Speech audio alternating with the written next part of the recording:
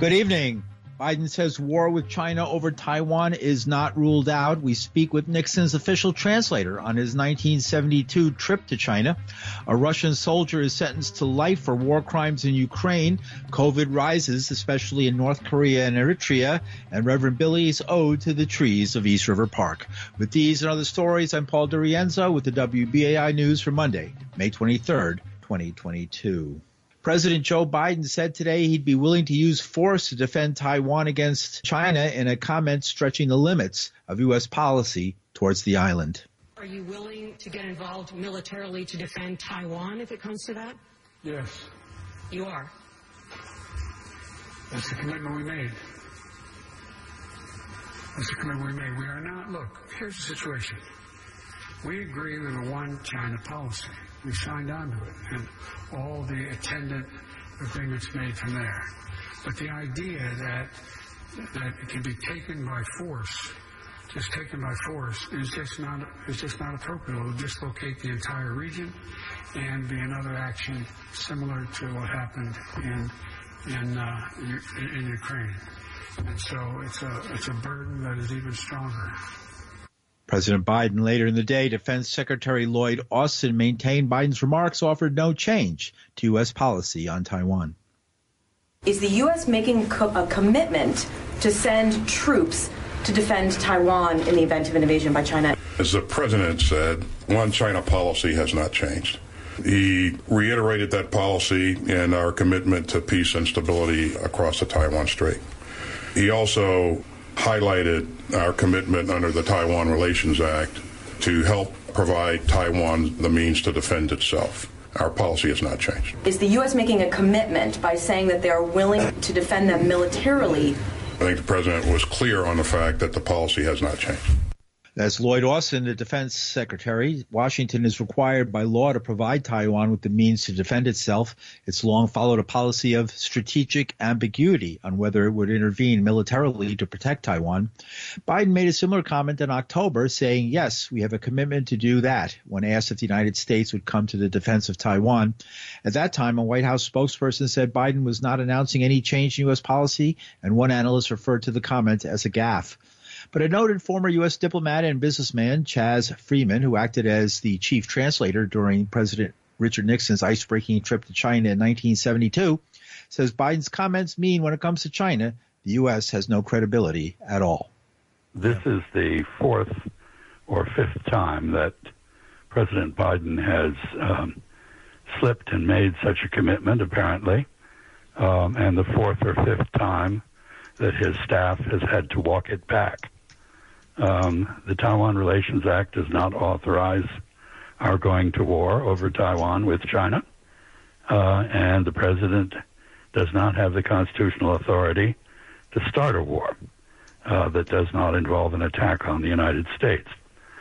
So this is a big deal, both in terms of relations with China and the encouragement it may give to people in Taiwan to do things that provoke an attack from the China mainland. Is this a problem with President Biden's acuity, mental acuity, or is he just chomping at the bit?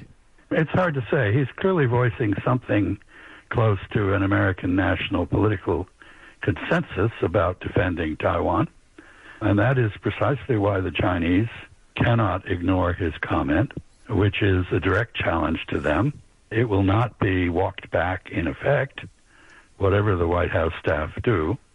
And the fact that if he said it once, that might be excused as you say, ineptitude or senility or something.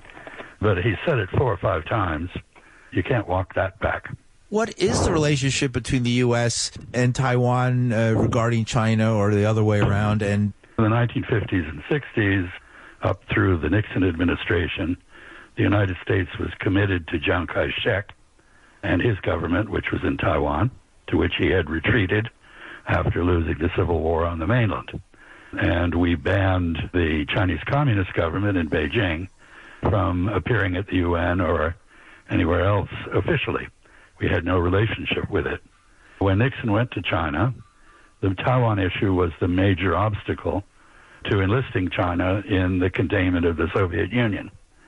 And in order to do that, we agreed that we would sever diplomatic recognition of Taipei as the government of China, that we would withdraw all our forces and installations from the island, that we would terminate our defense treaty with Taipei in accordance with its terms, all of which we did.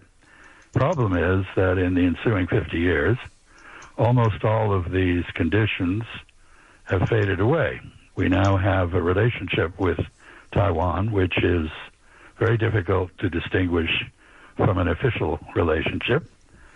There are apparently American forces back on the island, and now Mr. Biden seems to have announced a return to a defense commitment to the island. So we're back in the middle of the Chinese Civil War. What exactly did Henry Kissinger and Richard Nixon want to achieve? The main purpose of their visits, I should say, was to enlist China against the Soviet Union in containment of it. We had earlier depended on Taiwan to contain China, so that was quite a shift. It paid off big time in the aftermath of the Soviet invasion of Afghanistan, when China was the major source for the United States of weaponry and support for the resistance to the Soviet occupation there. During the 1980s, we had a flourishing relationship. That ended as the Cold War ended, when the Soviet Union ceased to be a threat. The strategic rationale for the relationship basically largely evaporated. What would a war between U.S. and China over Taiwan look like, in your opinion? There's a very grave risk that it would go nuclear.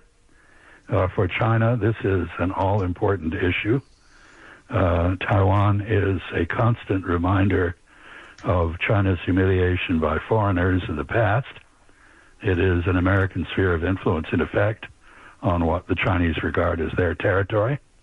They care very deeply about it.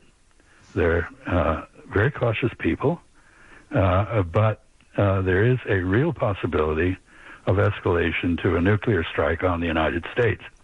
And in pursuit of that, the Chinese seem to be preparing a major buildup of their nuclear forces.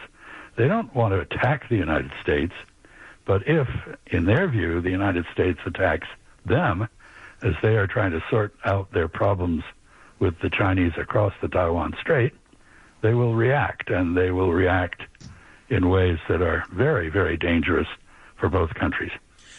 Chas Freeman, he was principal translator to Richard Nixon in China in 1972. He was Assistant Secretary of Defense for International Security Affairs from 1993 to 94, and is chair of Projects International Incorporated, a group that helps investors put their money in emerging markets. And talking about emerging markets, in Davos, Switzerland, Ukrainian President Volodymyr Zelensky urged the world's political and business elite to set new precedents for punishment for Russia's invasion of his country, calling for attendees at the opening session of the World Economic Forum to decide whether brute force will rule the world.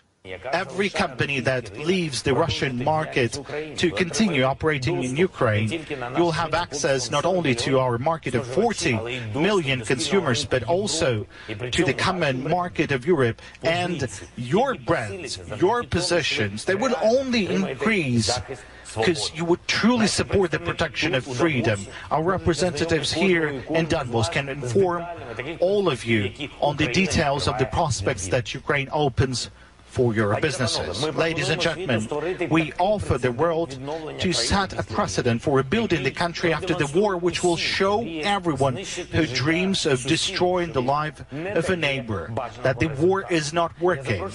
I invite you to take part in this rebuilding.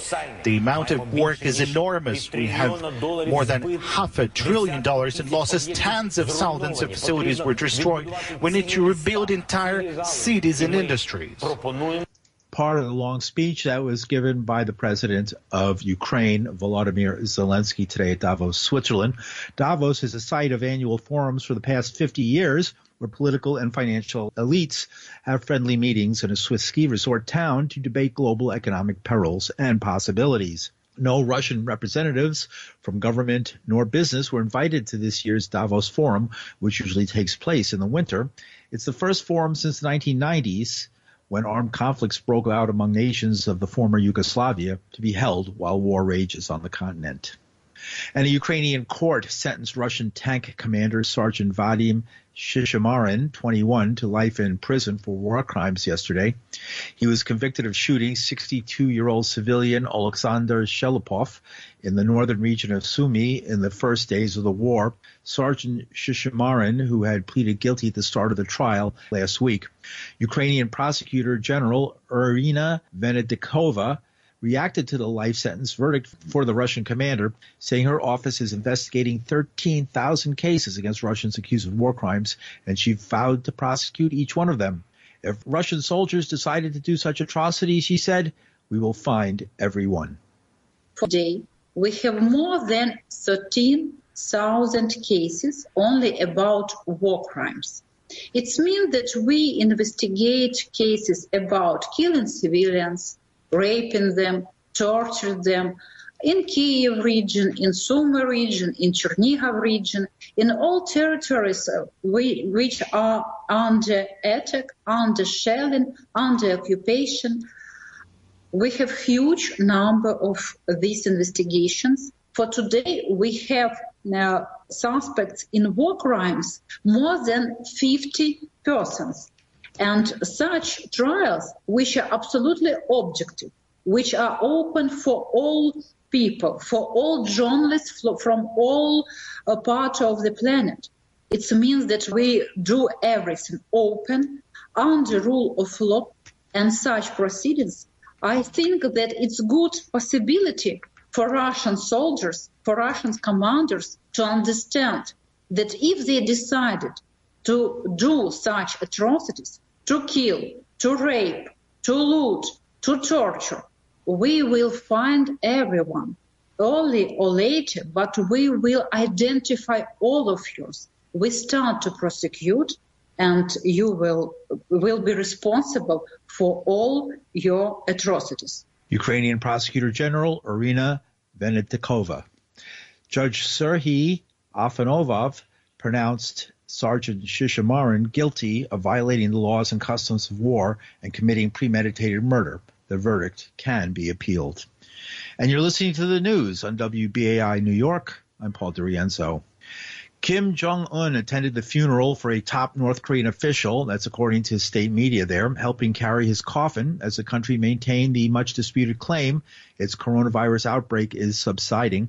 The official Korean Central News Agency said Kim attended the funeral on Sunday of Hyun Kol-hae, a Korean People's Army marshal who reportedly played a key role in grooming him as the country's next leader before Kim's father, Kim Jong-il, died in late 2011. State media photos showed a barefaced Kim Jong-un carrying Hyun's coffin with other men wearing masks before he threw earth onto his grave at the National Cemetery. Last week, North Korea announced the first confirmed case of COVID-19 inside the country. Since then, there have been at least 1.7 million fever cases, as they call them, with about half in quarantine and dozens of deaths so far. The Omicron BA.2 variant was found in at least one of the deaths.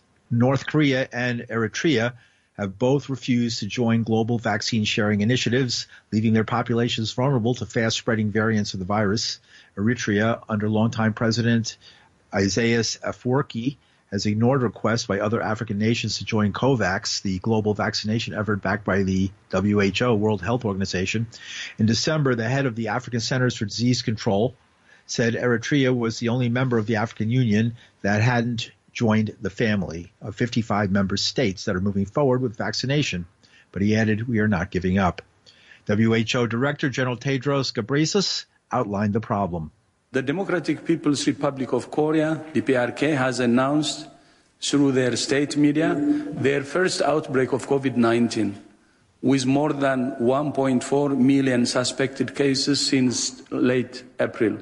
WHO is deeply concerned at the risk of further spread of COVID-19 in the country, particularly because the population is unvaccinated and many have underlying conditions putting them at risk of severe disease and death. We're also concerned about Eritrea, another country that has not started vaccinating its population. WHO have requested that the Democratic People's Republic of Korea share data and information. And WHO has offered to provide a package of technical support and supplies, included diagnostic tests, essential medicines, and vaccines ready to be deployed to the country. The Director General of the World Health Organization, Dr. Tedros Ghebreyesus. Another top WHO official is Dr. Maria Van Kerkhove. She says WHO is ready to help both countries at any time. We have been offering support, and we have a number of recommended priority actions with regards to surveillance, with regards to the use of testing, and importantly, increasing vaccination. We have offered support in the form of technical assistance, in the form of medical supplies, tests, vaccines, and we are ready to deploy those. It's a matter of using a comprehensive approach, as we've talked about with all countries, using the tools at hand to be able to detect the virus, to be able to support populations who are at risk, particularly for severe disease, and we have those tools that are ready to be used. WHO's Dr. Mike Ryan adds, WHO can only enter a country with that country's permission.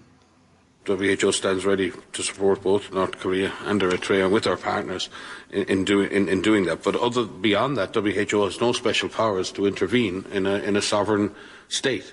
It would be clearly of interest to surrounding states and other states to work with both countries to encourage them to take the action necessary to protect their population and, by extension, protect populations in countries around them. But WHO bears no particular power and would not and cannot intervene in a sovereign state without the express wish and intent and invitation of that state. But other states may wish to work with the two countries to encourage them to participate in this global effort. That's the World Health Organization's Dr. Mike Ryan. In North Korea, the government rejected doses of the AstraZeneca vaccine out of apparent concerns about potential side effects. It also turned down the delivery of nearly 3 million doses of China's Sinovac vaccine, saying the shipments should go to other countries suffering more severe outbreaks. Meanwhile, the Centers for Disease Control and Prevention expressed concern this week about an unusual outbreak of monkeypox in the United Kingdom. 7 confirmed and 1 probable case of monkeypox has been discovered in the UK since early May, an unusually large number given that human monkeypox cases are uncommon and are especially rare outside West and Central Africa. Transmission is thought to occur mainly through virus-laced droplets, but direct contact with lesions or bodily fluids from an infected person or indirect contact via contaminated clothing or linens can also result in transmission. There's also, as we will hear later, reports that sexual transmission, particularly between men, are a source. Although human monkeypox cases outside Africa are rare, in recent years have been a spate of exported cases to the United States, the UK, Israel, and Singapore. Monkeypox has symptoms similar to but milder than smallpox, which was declared eradicated in 1980. There are at least 2 vaccines with some protection against the disease. WHO's Dr. Van Kerkhove had this to say about monkeypox. What we're looking at here is a number of studies that are ongoing to better understand, number one, the extent of circulation of monkeypox in London among communities with men who have sex with men, and making sure that testing is occurring, that isolation of men or people who are suspected of having monkeypox are isolated and that they receive the appropriate clinical care. What we really need to understand is the basic epidemiology of monkeypox. This once again highlights the threat of viruses like this. This is an orthopox virus. This is one that is on our radar. We really need to better understand the extent of monkeypox in endemic countries like in DRC and in Nigeria, Central African Republic, and others to really understand how much is circulating and the risk that it poses for people who are living there, as well as the risk of exportation. So we are working with a number of partners to pull together, advancing our understanding on the epidemiology in terms of transmission, especially the use of antivirals, the use of vaccines to help prevent this. COVID-19 is just one of the viruses, one of the diseases that WHO is looking at. Monkeypox, of course, is another. Ebola is another, and there are many others. We cannot afford to take our eye off the ball on. There are many people that are working on this.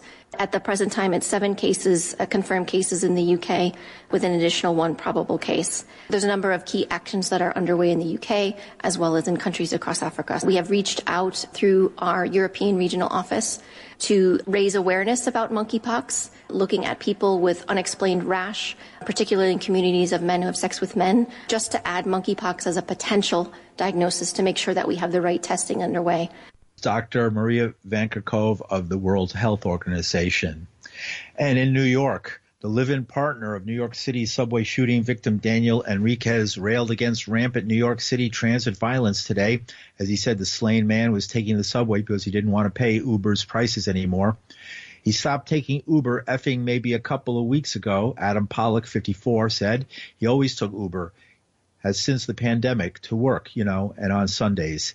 He wasn't a subway person, Pollock added. It was the surge pricing, the $40 each way. He just didn't want to. So he stopped about 2 weeks ago and started taking the subway again. Pollock now blames surging crime in the city's subway system for taking the life of his partner of 18 years. Enriquez, 48, was in the last car of a Manhattan-bound Q train around 11:42 a.m. Sunday when a deranged gunman shot him in the chest and mortally wounded him. Police say the shooting was random and unprovoked. The shooter, who's still on the loose, fled the Canal Street station, leaving Enriquez dying on the floor of the subway train. Mayor Eric Adams had this comment today. I'll say to the family of Daniel Enriquez, who was lost, we lost him on the subway system yesterday when the gunman shot him for what appears to be an unprovoked attack on our safety. Our heart goes out to the families, and on behalf of 8.8 million New Yorkers, we mourn with you, and you are in our prayers. We will find the person responsible for this action. And it just renews our calls to deal with the overproliferation of guns on our streets, even after the bullet takes the life of an innocent person. The emotional trauma continues to rip apart the anatomy of our city, and it goes on for a long period of time. So again, we want to lift the family up with prayer. Mayor Eric Adams.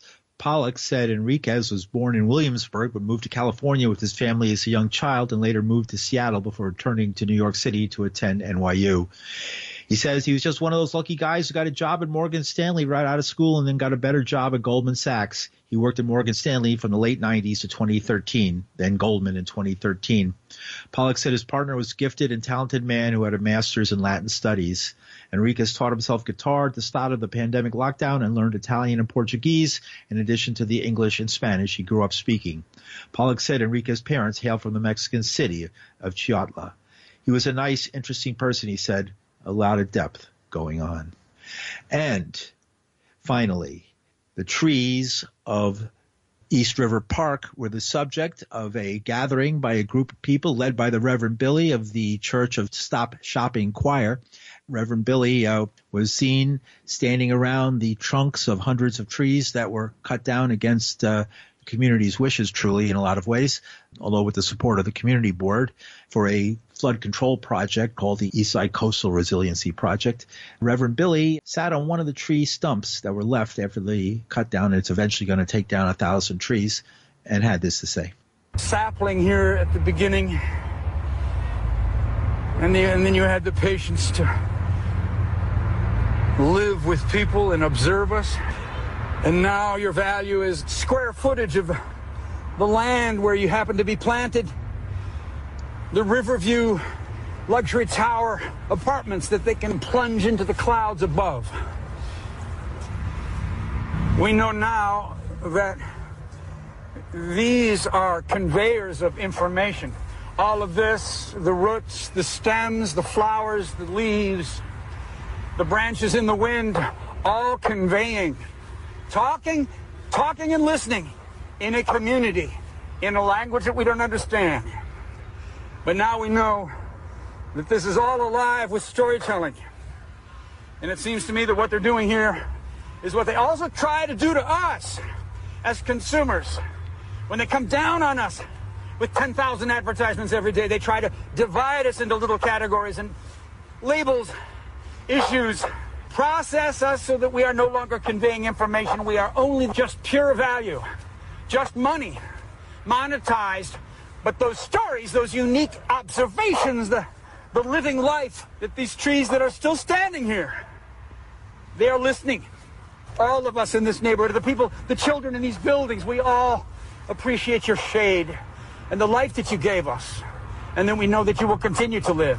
And we will find a way to meet in the middle as we adopt, as we talk to the earth. The Reverend Billy, yesterday at East River Park, his ode to the trees that are being chopped down by the city for a flood control project known as the Eastside Coastal Resiliency Project.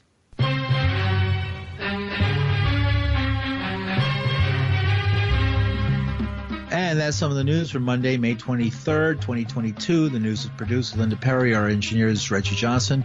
From New York City, I'm Paul DiRienzo. Thanks for listening.